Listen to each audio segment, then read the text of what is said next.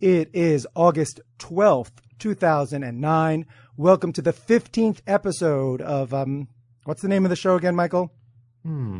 Digital Photography Life. Digital Photography Life, in which we are going to tell you about some of the latest and greatest new cameras and software coming out, and apologize profusely for having been absent from class for the past couple of months. But first, the theme music.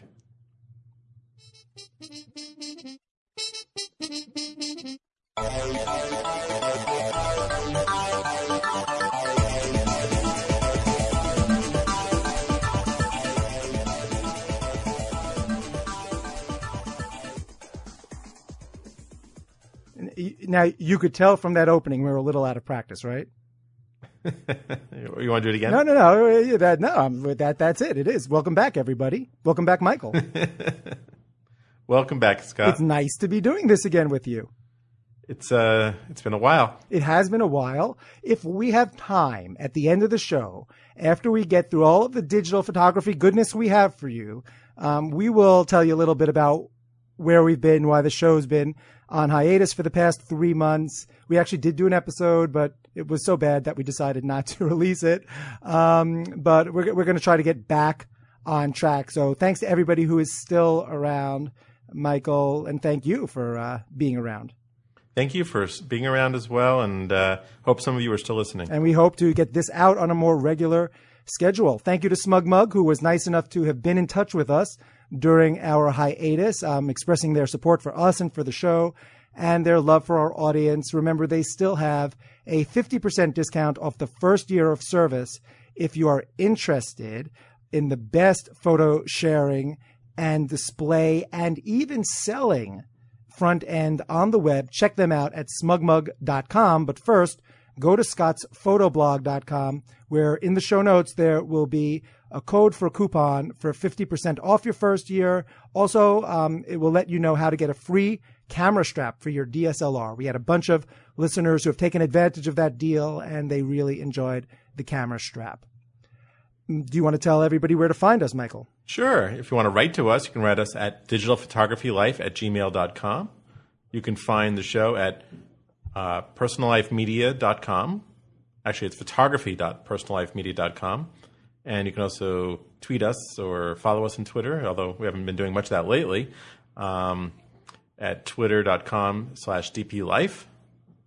And then, of course, there was your blog as well, which you mentioned.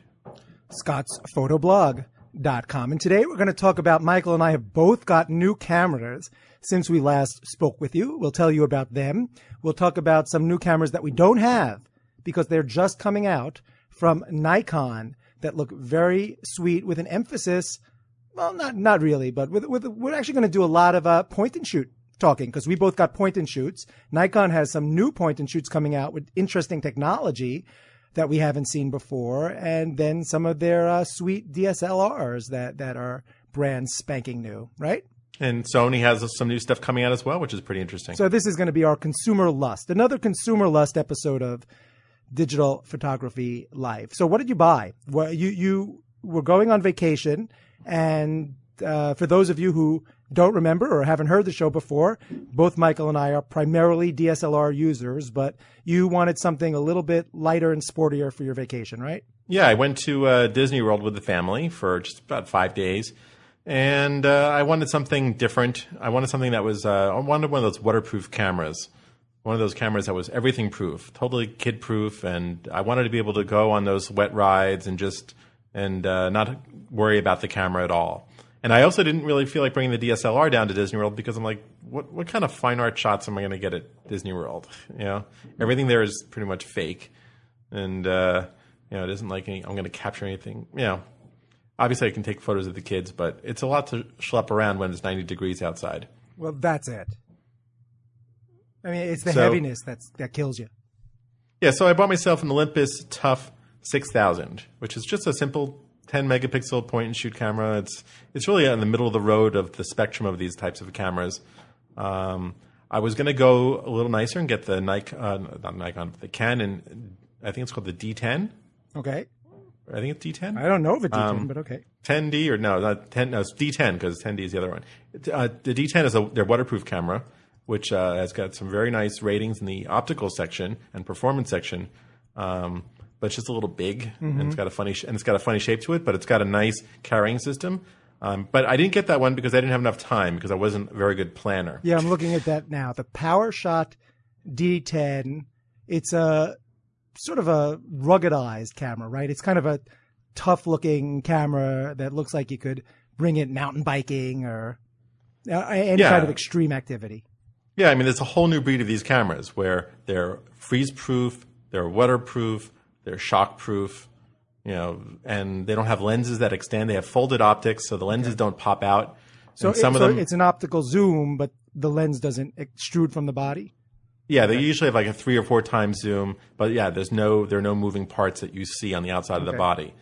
This camera that I have has a little cover that goes over the lens. So when you turn it on, the cover just sort of slides into itself. It's like a pocket door. But some of the other cameras do not have a cover at all, and they just have a special crystal coating. The D10 looks like a toy. Looks like a kid's camera.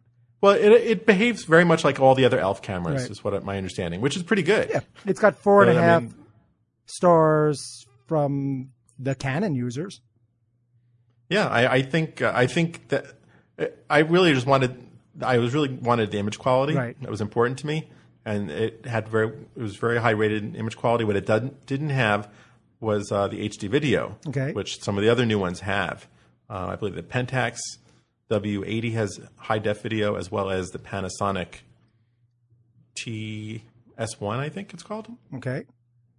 And so those were high on my list, but they were both kind of expensive and, well, actually not that expensive, but they were, anyway, I just didn't plan very well and I didn't get it. I got the middle of the road $250 camera. So you got a $250 camera, the Olympus what? It's called the TUF 6000. The TUF 6000. How do you like it? It's meh. It's like it does the waterproof part great, and it was really nice not worrying about it. And I'm not someone to really take care of my camera. A little point and shoot, I use them. So the image quality was right. Yeah, and so I think maybe just because I'm demanding. So the image quality wasn't great. How was the feel of the camera? Did it feel sloggy? Was it responsive? The focus time? It was lag? It was a little slow in the focus time, and and even though it has image stabilization, of course, that only helps so far. Right. But the high ISO performance wasn't particularly great. It was just it was what my photos look like, point and shoot photos. Mm-hmm. That's what they look like. Mm-hmm. And so But it got some nice little videos, and it was handy. And I really enjoyed not carrying a big rugged camera with me. But you have a little buyer's remorse. Well, yeah, I might have opted to go with one of the higher level cameras. The Panasonic seems like it was really great, and the Canon seems like it was great. Well, I bought a Panasonic, a point and shoot too, for my partner. He's not technologically inclined at all. So a DSLR, out of the question for him. Needed something pocketable that he could use. He does a lot of events for work, and he wanted things he could take pictures, in homes. So you wanted something with a fairly wide angle lens, which isn't typical. Did a lot of research, picked this Panasonic Lumix TZ5S, another one of these great names that are so memorable from these branding companies. Funny, because in some ways, I can really relate to you. I felt like the overall operation of the camera was a little sluggish for me. I noticed the shutter lag, although it wasn't terrible. There was a little lag. Sometimes it would hunt for the focusing more than I'm used to. I wasn't really in a place, though, where I haven't used enough point and shoots where I could say if that's fair to judge it, though, because I'm so used to the DSLR where everything feels so instantaneous that I'm not sure if I'm being unfairly critical, although my experience of the camera was pretty much in line with the reviews, which were good, not great. The camera was cheap, though. It was about $220. It shoots high D video, 720p. it has a function that if you're looking for a little point and shoot that shoots video, especially high def, you want to look out for this. Most of the cameras, you can't use the optical zoom while you're shooting video. And I don't know why that is, because I can't understand mechanically what would prevent that. But for whatever reason, most of the point and shoots, you can't zoom in and out. I wanted the ability to do that. So this Lumix was one of the cheapest cameras that had the high D video that would also zoom while you were shooting it. And I have to say, the sluggishness, the ergonomics are a little annoying to me, but the picture quality I think is really good. I was very surprised by what that little camera was able to do. So, no, the Panasonic cameras have come a long way, and they're definitely very nice cameras. Yeah, and this is not their top of the line. You know, it's probably over a year old, and I did a lot of research. I went to CNET. I like them a lot, and they break down their digital cameras, you know, best point and shoots on a budget, best point and shoots for the hobbyist, best point and shoots for the smallest possible camera. You know, they break them down into categories, which was helpful because I was able to winnow down the ones I looked at. Then I like to read the reviews on Amazon.com because I like to read other real people's reviews. And so did my research. In the end, I was kind of in one of those analysis paralysis moments, couldn't quite pull the trigger, but walked into a local store. They had this camera there. I'd been interested in it anyway. It was at the same price as the internet price. So I picked it up, and like I say, you know, not anything that's going to transform my life, but overall the image quality was very good. And I kind of had forgotten how easy it is to shoot with a point and shoot, not worrying about switching lenses, not shooting in RAW and having to convert everything, you know, but just shoot them, send them out as JPEGs, process them in iPhoto real quick. It was, you know, for those purposes, I was very happy with it. Are you happy with the movies? Yeah, the movies are pretty good. Now, it's very funny because at the same time that we got that camera, I had a full high definition video camera kind of fall into my lap. Nice. And so unfortunately, my sweet little Panasonic Lumix TZ5S, as cute as the video was, could not compare to the video from my Canon HV40. And for those of you who are interested in high definition video, there are a number of DSLRs that do it now, in my opinion. And Michael, you and I have talked about it before. You know, none of the DSLRs are as handy or efficient at shooting video as a dedicated camcorder. Would you agree? Oh, yeah. I mean, they do a great job. Well, first of all, you can zoom in and out, right? You can zoom in and out, and it will refocus, and it'll do all that stuff in a wonderful way. Right. So this camera was sent to me by Amazon for review, and I have to say I really loved it. I mean, I think it's a great video camera. I had some quibbles. I will link to the Amazon.com product page where you can read my review on Amazon.com. My name is Scott Sherman, like it is in real life.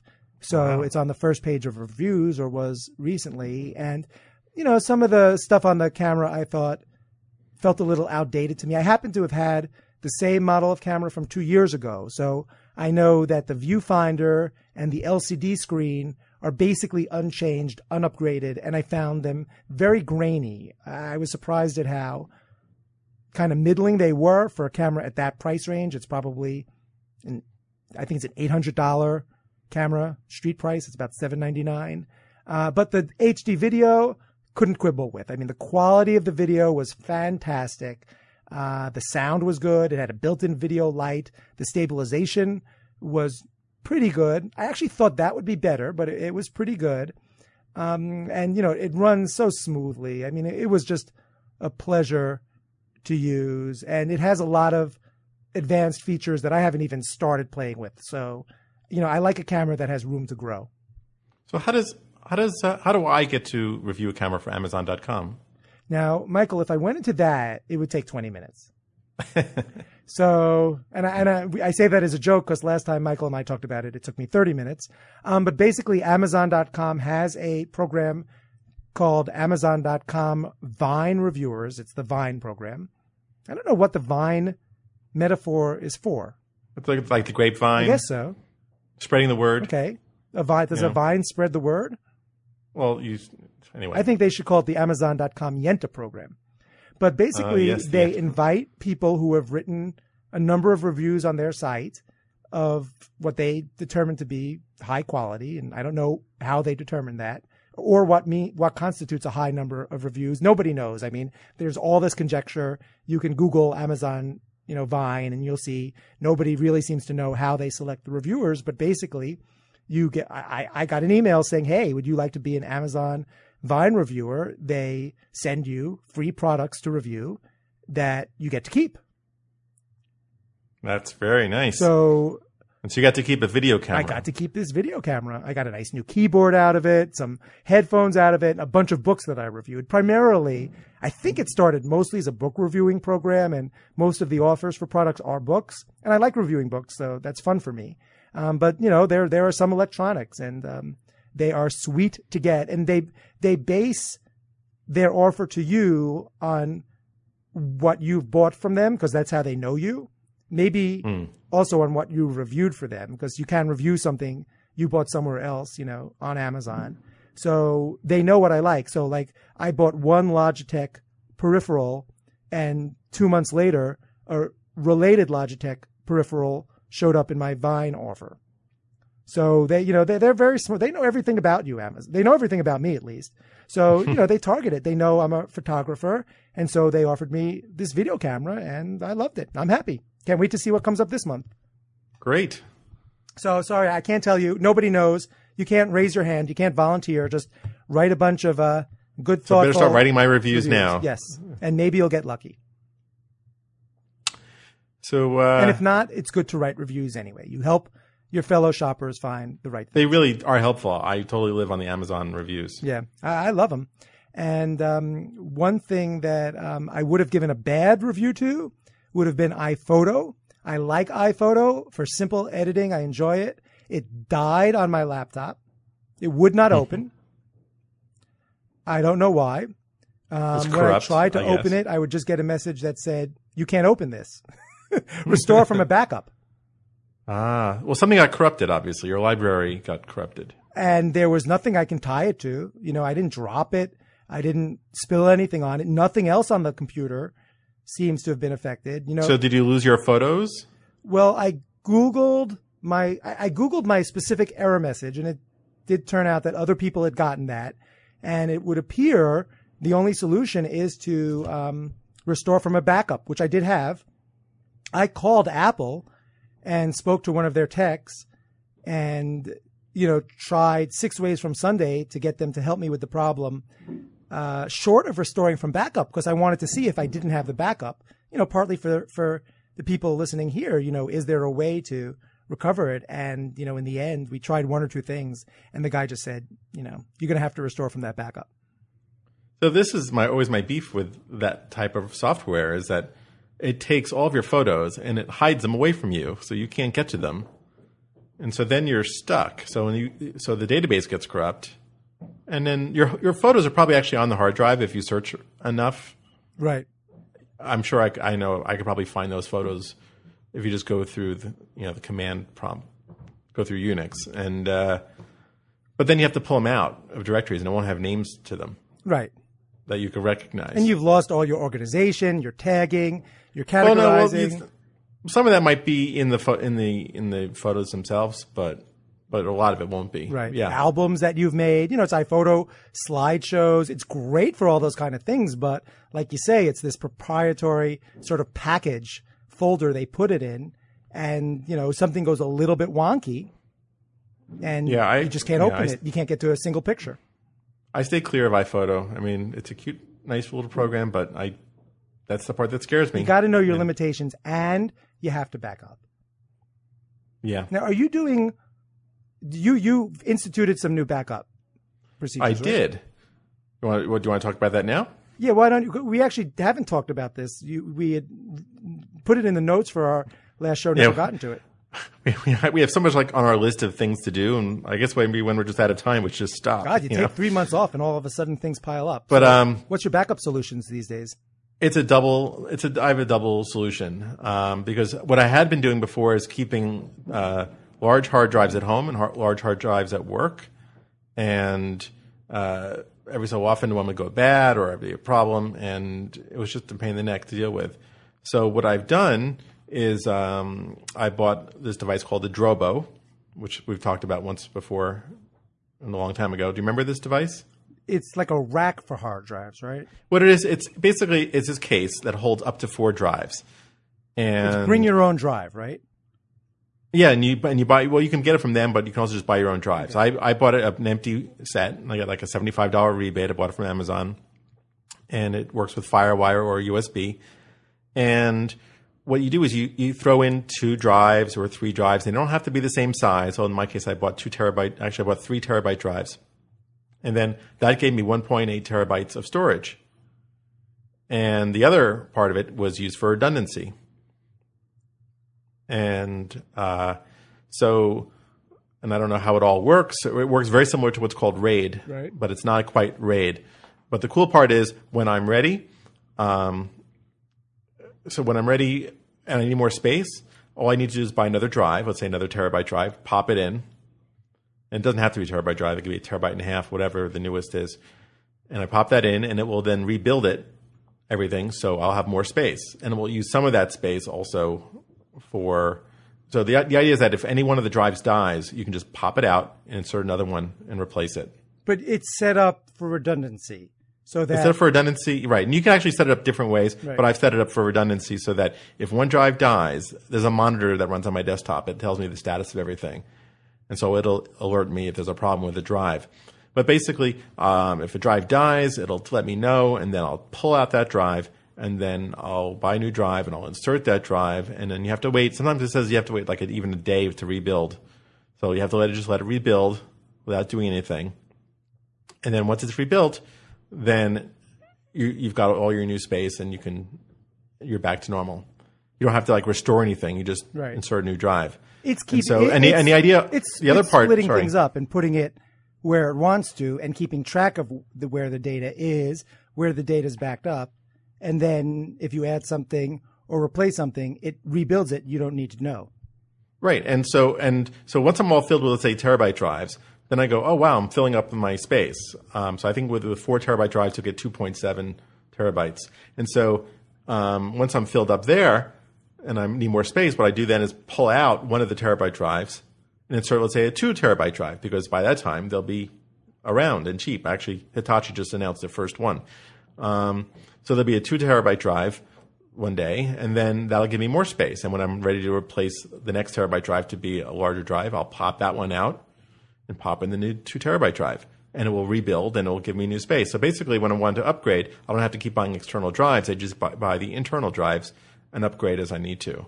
Yeah, people love Drobos. And that's People love Drobos. Scott Kelby is a big Drobo evangelist, and I know some other tech heads who are too.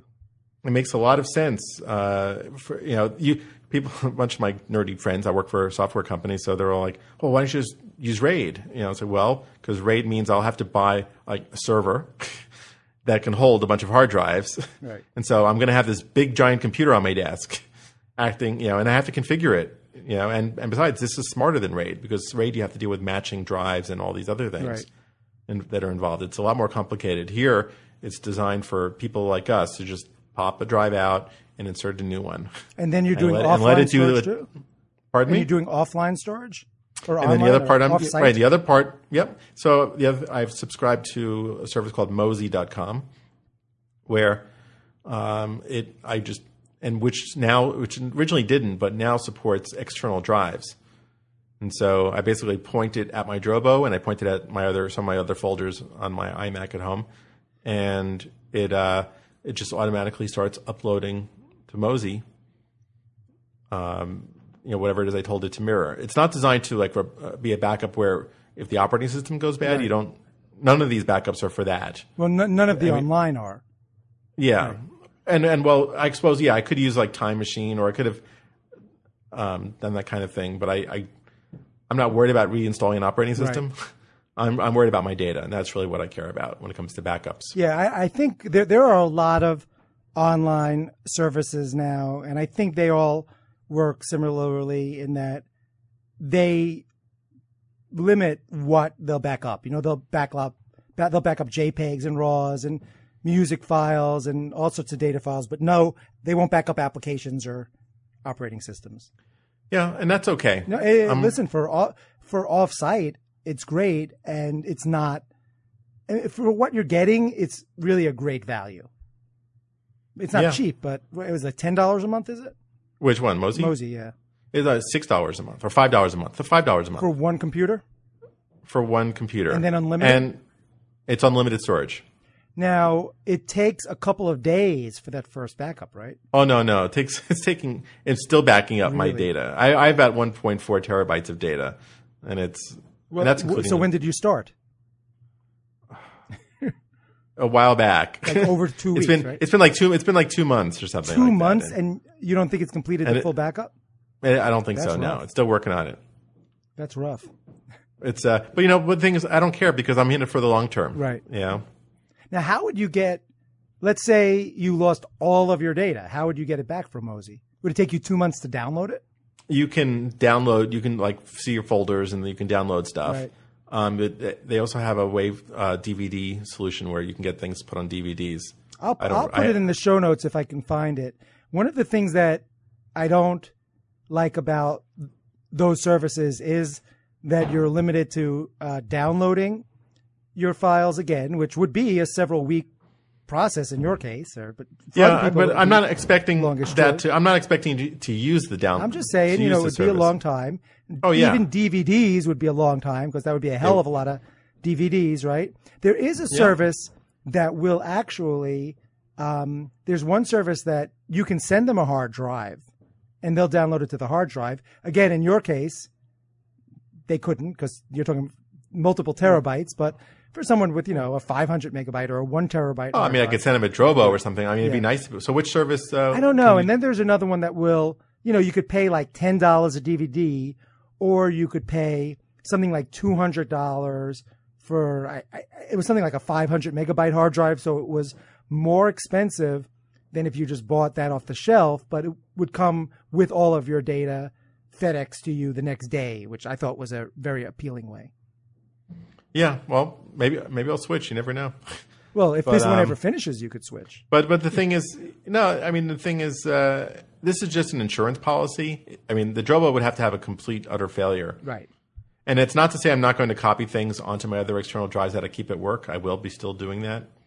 So, and the point of offsite storage is also, your building could burn down too. So exactly. In case there's an ultra catastrophe that there could be an electromagnetic pulse. That's right. From the aliens, the EMPs, the robots, as they start to take over us. Well, no, I guess the robots wouldn't employ an EMP pulse against us because that would fry them too. The robots? Yeah. What robots? The robots who will one day take over the world. Oh, from Terminator. Because we're making them too smart. That's a separate show. Yes. They just announced last week there was some big breakthrough in robotics. I forget what it was, but the first robot that, could really be thought of as thinking. And in the same week, there was a news article about robots that had killed people. But that's off the point. Well, speaking of robots, I'm going to talk about another announcement that was made. Yes. Called, from Sony, it's called the Party Shot Personal Photographer. And this is a little cradle that you put a camera. It only holds 2 models right now from Sony cameras. Of Sony cameras. Point and shoots? Point and shoots, okay. Yep. It's called the WX1 and TX1. Those are the 2 models. We can talk about that in a second. But this is just like a little sort of like spaceship-looking thing, talking about aliens. And it's mountable on a tripod. And you mount the camera on it, and it can pan around, and it could tilt as well, up and down. Right.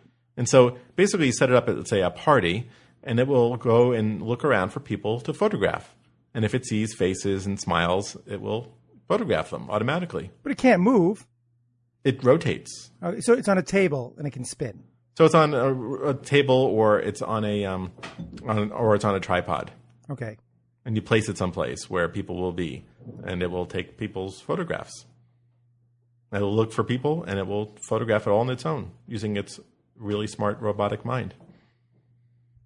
All right. What do you think? Those are not the kind of shots I want to do at a party, but okay. It's like it's just who knows, and it runs on batteries or it runs on AC current.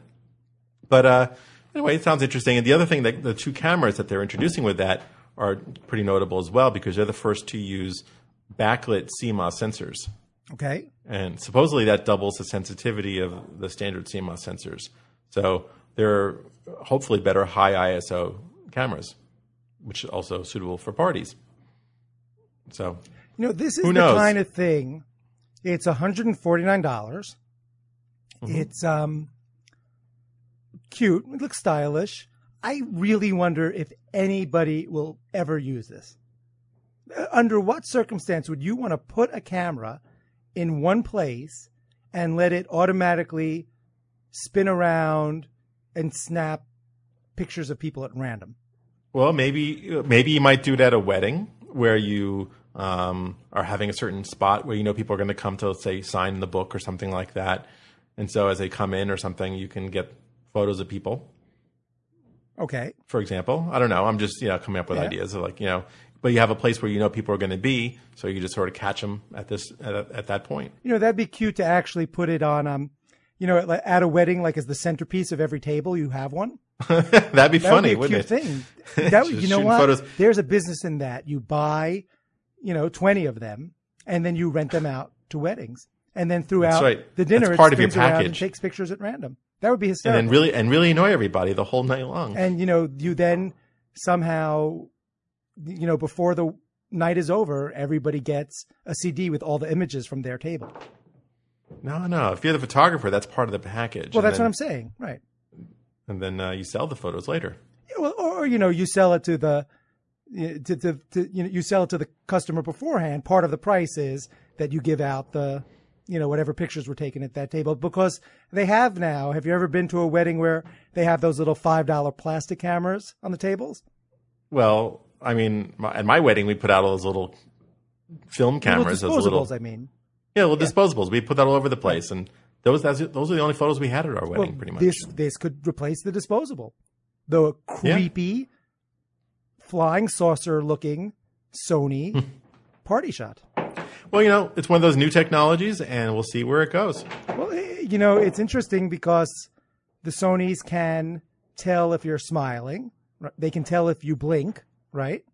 Mm-hmm. So they're finding a good use for that. Well, let's take a break, and then we'll get into some more good, crave-worthy digital cameras, okay? All right.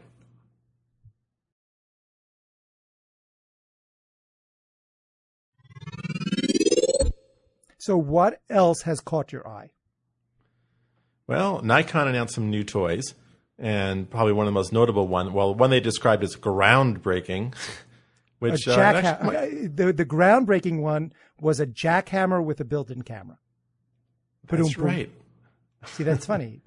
It breaks ground, okay. And it takes photos. All right. What was the groundbreaking one? Was that one the S1000 PJ? That's right. The PJ, the pajama camera. I thought that was very interesting. What is it? So it's a 12 megapixel camera with a 24 to 140 zoom, I believe. And the big deal is that it has a projector in it. And it goes up to a distance of 2 meters away. And it does what's called a throw of 40 inches. So it makes a 40-inch image on the wall. And you need a dark room for it to work. And so the big question a lot of people are saying, is this going to be a good thing? Is this going to be useful? Or are we going to start seeing this everywhere, these little projectors? I'm sure the company that has designed them is probably wishing that everyone will want them. And so the question is, what do you think? Do you think projectors, good idea in a camera? Well, I'll tell you something. It's very interesting. I've heard rumors before about projectors showing up in consumer devices, but not cameras. I've heard them rumored as new iterations of various MP3 players have come out. Now, if you have an iPod or something like a Zune that plays, a pretty nice video image, I see sense in having a projector, because you might want to throw that up on a wall, and let more than one people watch it. Or a lot of times on your MP3 player, especially if it's an iPhone, an iPod. People carry their photos with them, right? You show them off to people. So a projector in one of those would be, I think, very useful. I'd love to see a little projector in my laptop. Yeah, that would be a great place, You know? because you can just, oh yeah. Just yesterday, I had a PTA meeting, believe it or not, where I did a presentation, and everyone was looking at my 15-inch laptop screen. The laptop has the built-in camera. I was thinking, if you could fit the projector in a camera, why not put it in the lid of my laptop? Because I often have to show what's on my laptop screen to groups of people.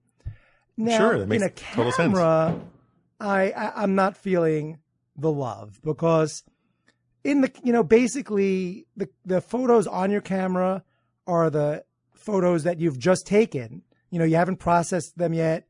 There's a bunch of clunkers and stinkers in there that you haven't edited out. So there's not that many times when I really have a burning need to show a lot of people the pictures on my camera. Well, you see, I've met a lot of people who they don't take a whole lot of photos like we might, and they keep their camera, and that holds like all their photos. Right. Like they don't like dump it off their card and clear it off. They keep their favorite photos on their camera. Right. They might dump it off on the computer, but they keep their favorite ones on their camera. Right. So because when they have the camera with them, they can use that to show. Yeah, right. Show I off get their that. photos. I get that. I also, I could imagine that if you could have an SD card of your favorite pictures and just put that one in for projection purposes when you wanted to share them, Sure, and I imagine until it hits the laptops and such, it could be useful as for little presentations to have bring little slides and put them on a card and just show it off as a little sales type thing. Yeah, there are at least two other consumer devices I can think of. Your MP3 players, especially if they're also a photo viewer, video viewer, if they're a phone. Which could I possibly be speaking of? I'd love to see a projector. In laptops, I'd love to see a projector. Cameras, it's a little bit more of a stretch, but, why not? I'm glad they're starting with something that they could do. Is great. I expect that we're going to be seeing these little projectors all over the place, and they're going to, be a very common thing. And what was the cost of that? Was that $399 list? Do you remember? Oh gosh, I'll look it up while you talk. So it wasn't. It was. It's a point and shoot camera with pretty standard specs. Nothing too crazy going on, and it wasn't. It wasn't very high price. So why not? Yeah, it was something like $400, maybe more. Anyway, the other one that Nikon announced was a camera called an S70, which has a 3.5-inch multi-touch OLED screen. And the OLED screen provides a better image quality and also a better viewing angle. Have you seen one of these screens? I haven't yet. I have. They are luscious. They're going to be on the new Zune. Oh, are they really? Yes, they are beautiful. They are much nicer than LCD screens. They are, or LED for that matter. They are more saturated. The colors are deeper, a wider dynamic range of colors. They're sexy. And the touchscreen in the back is going to have, it's multi-touch, so you're going to be able to pinch zoom and pull out to zoom out, just like an iPod, or not an iPod, or iPod Touch, or an iPhone. And it's also going to have a touch focus, which is like, I guess the new iPhone has that as well, where you just touch a point and it will start focusing on that spot, which I think is pretty cool. And it has a touch shutter, because there are no buttons on the back. It has a touch shutter. Again, it's like an iPhone. And I remember you telling me that you're not into that. I like the idea of the big viewing screen. I like the idea that you touch to focus. It's very intuitive. It's easier than cycling through focus points with a dial. My experience with the iPhone, though, is that when you actually try to take a picture by pressing the back of a screen, you are invariably, by design, moving your camera. Because if you hold a traditional camera, with your thumb on the bottom of it and pressing the shutter with your index finger, that thumb is providing a counterforce, right, steadying the camera. So as you press down with your index finger, you can still hold it steady. When you have to press a camera forward, since you're not holding it in front, there's no opposing force. My experience with the iPod is you're getting camera movement in every picture that's unwanted, that's causing blur. So I don't see how they'll avoid that, but if they can, it's a great design. Yeah, I mean, the touch shutters, I know, like, at least on the iPhone, that it works where you pull your finger off the camera versus pushing it. And so that to some degree helps alleviate the shake. But I definitely understand. I mean, I usually brace my iPhone against something when I want to get a nice photo. Right. Just to reduce as much handshake as possible. Right. And most people don't know that the iPhone shutter actually releases when you remove your finger from it. You know, your natural instinct is you press down to take the photo. Yeah. Yeah. Most people don't realize it at all. I explain to people and they go, oh, you know, and suddenly their photos like get a lot better because they're not pushing the camera. But even so, even taking your finger off, you're getting a little bit of wiggle in it. I don't see how they prevent that. I looked it up. The first camera, the one with the projector, the S1000 PJ, is on Amazon for pre-order for $429.95. That looks like the list price. And sometimes for pre-orders, they're at list price. When they come out, they come down a little bit. So that's still at $430, basically, $430 American. And also at list price is this one with the beautiful, what I imagine is going to be a beautiful 3.5-inch OLED organic light emitting diode, I think that is, touchscreen. That is $399, so a little bit less expensive. Also looks like at this point that's full list. Yeah, so those prices will come down. But all this technology is great. I mean, a projector, you know, touch screens with multi-touch, OLED instead of an LCD screen. I mean, they're doing some cool stuff.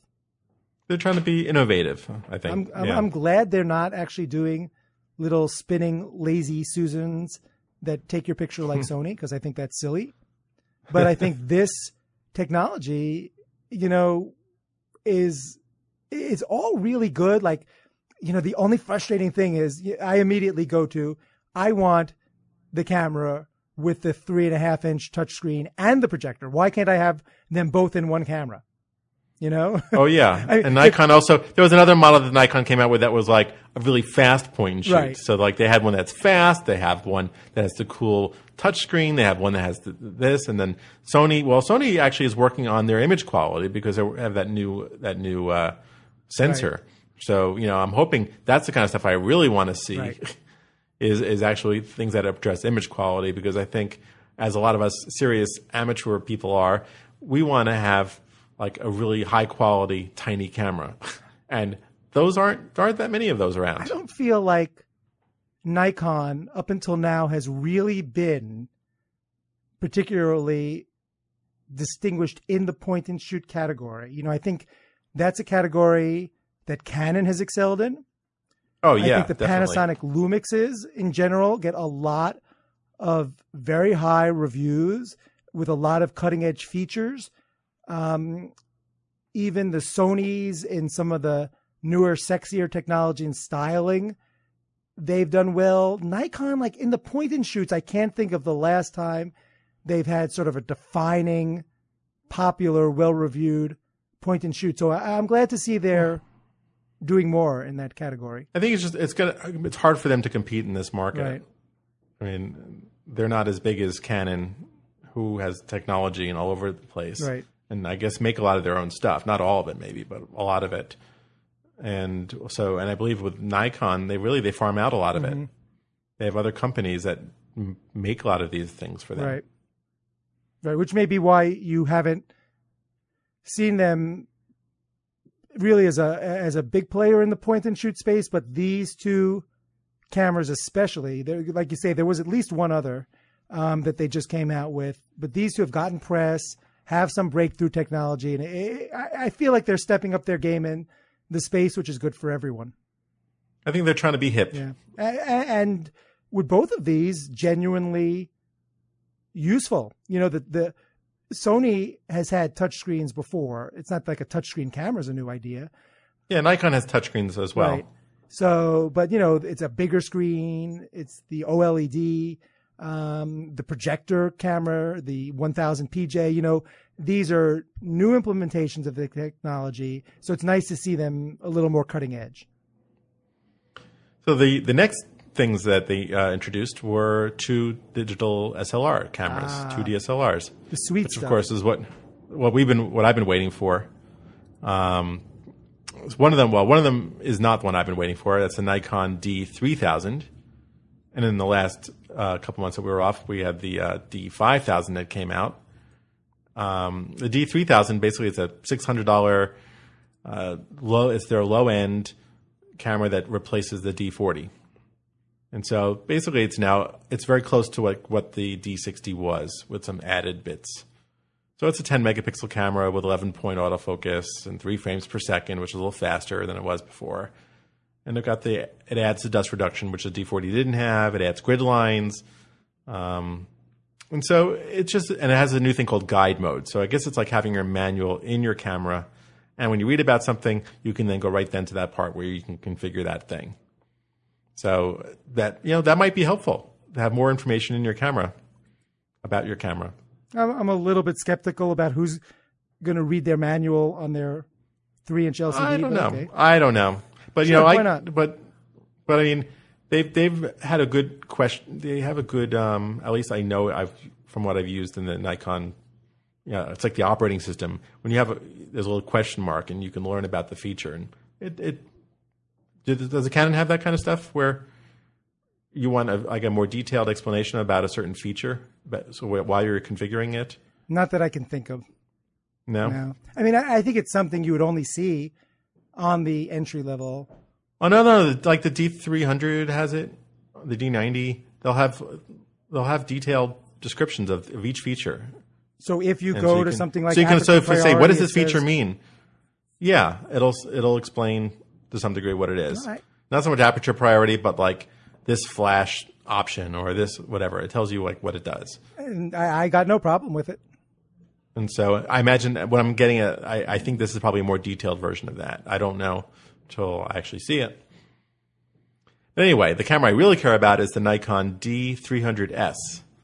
And I care about it because I haven't upgraded my camera since I'm still using the D200, and I sort of skipped the D300. So how old is that camera? Your camera? 2006. 2006. So I've had it for 3 years. So you've held off. I've held off. Not any longer. But no, I'm going to be ordering. I've actually got it on order from Amazon.com. I ordered the day it was announced, and they told me it was going to come out September 15th. Okay. Is when I would get it. And I just got an email yesterday saying the day has been moved up to August 31st. Oh, sweet. So it's going to come sooner, which is great news. Sweet. Are you is the heart palpitating? No, not so much. I mean, I've used the D300. I borrowed one from Nikon a while back, and I loved it. This is just a refresh of the D300. A lot of people were very disappointed. They were hoping for a D400. I mean, it doesn't really matter what you call it, but I think people were expecting a high megapixel sensor and higher ISO performance. Mm-hmm.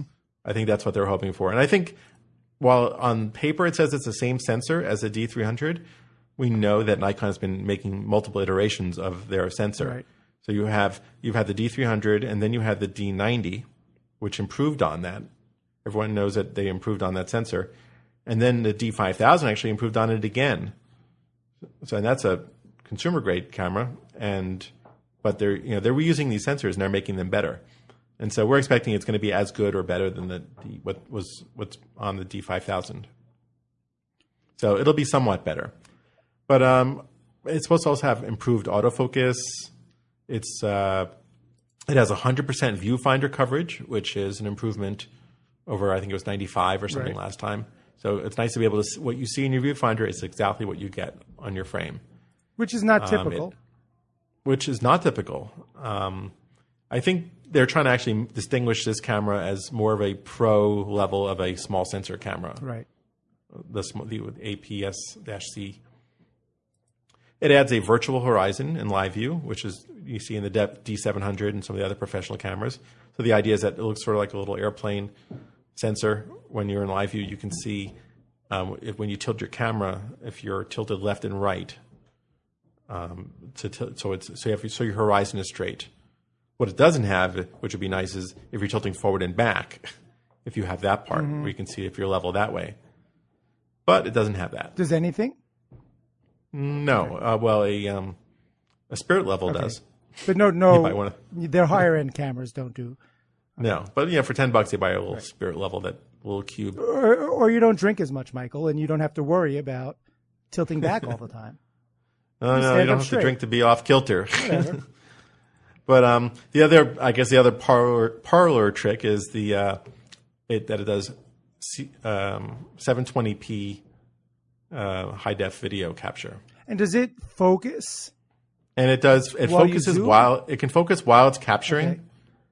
Where I guess I don't know how it works, but I guess it follows the target. Right. You kind of tell it where the target is, and it follows that using the 51 points of focusing.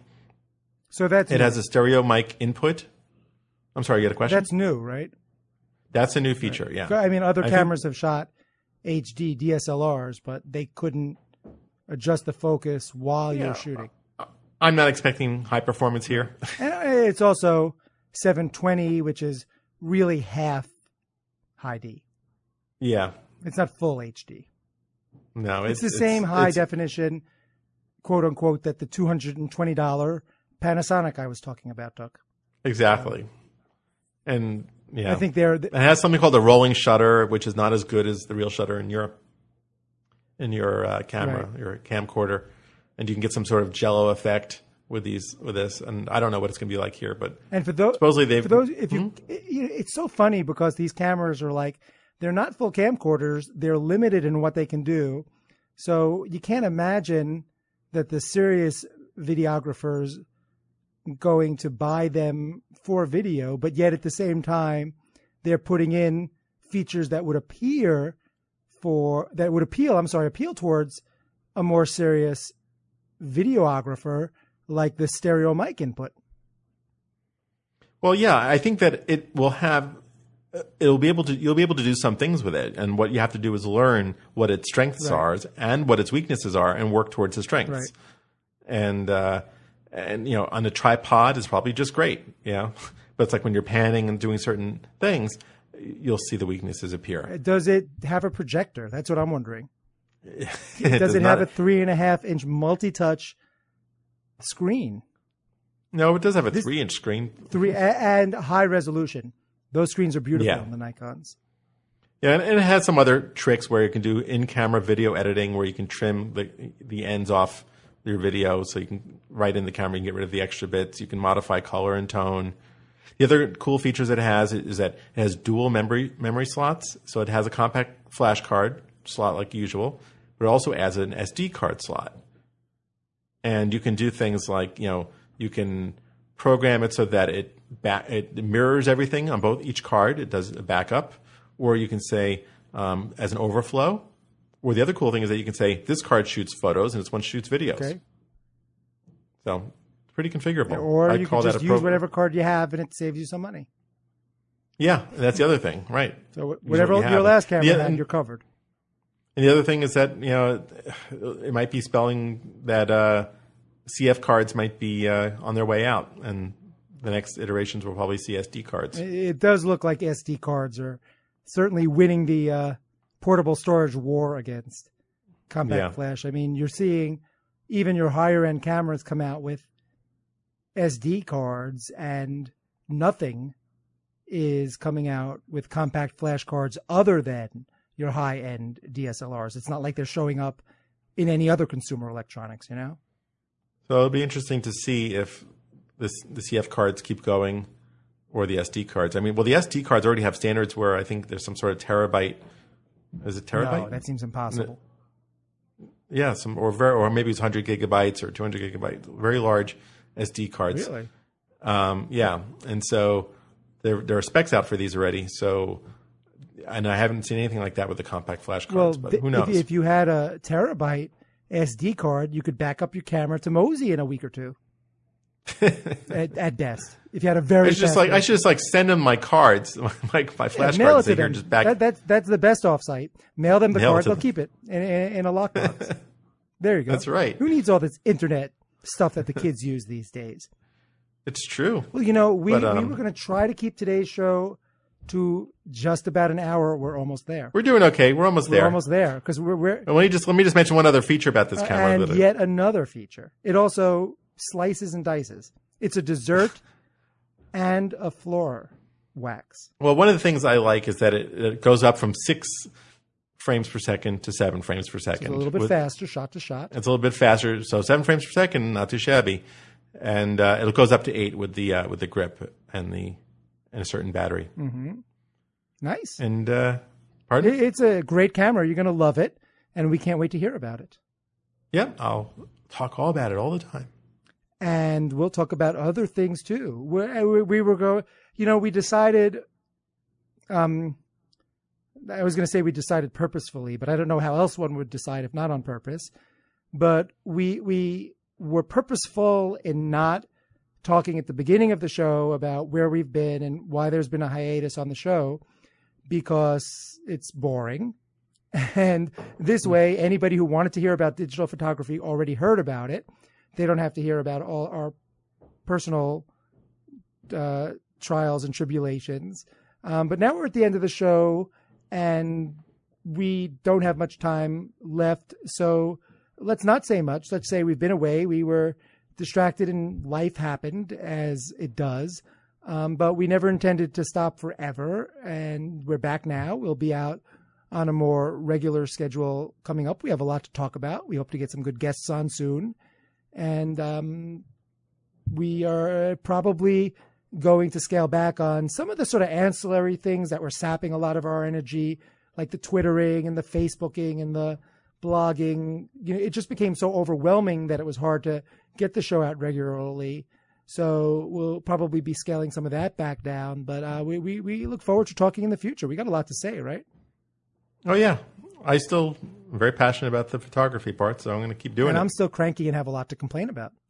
Oh, yeah, you love the complaining. God knows what Amazon will send me next. Maybe it'll be 300S, and we'll both have one. Maybe I'll go over I could go over to the Nikon side, Michael. No, you say that every time. I could be but had. Then, then what'll happen is the 60D will come out, and you're going to go, wow, this is awesome. I don't know. I've been selling out for years, but nobody's been buying. So I could be had for the price. If anybody from Nikon, I guess, or Amazon Vine is listening, I could be had for the price of a D300S. It's the S stands for sweet, because it's a my last time was that where I was going to sell out to Canon was the Mark. The 5D Mark II. Right. That was but no one ever gave me one of those. That was a $3,000 camera, right? I still once in a while think about saying, well, I should probably get a Canon so I can have a Canon and a Nikon. Then I'll always have both cams. Keep playing the lottery, buddy. But yeah, money is a little detail that gets in the way. Yeah, strange. Apparently, for a lot of people these days, I hear there's some sort of economic slowdown going on. What is this nonsense?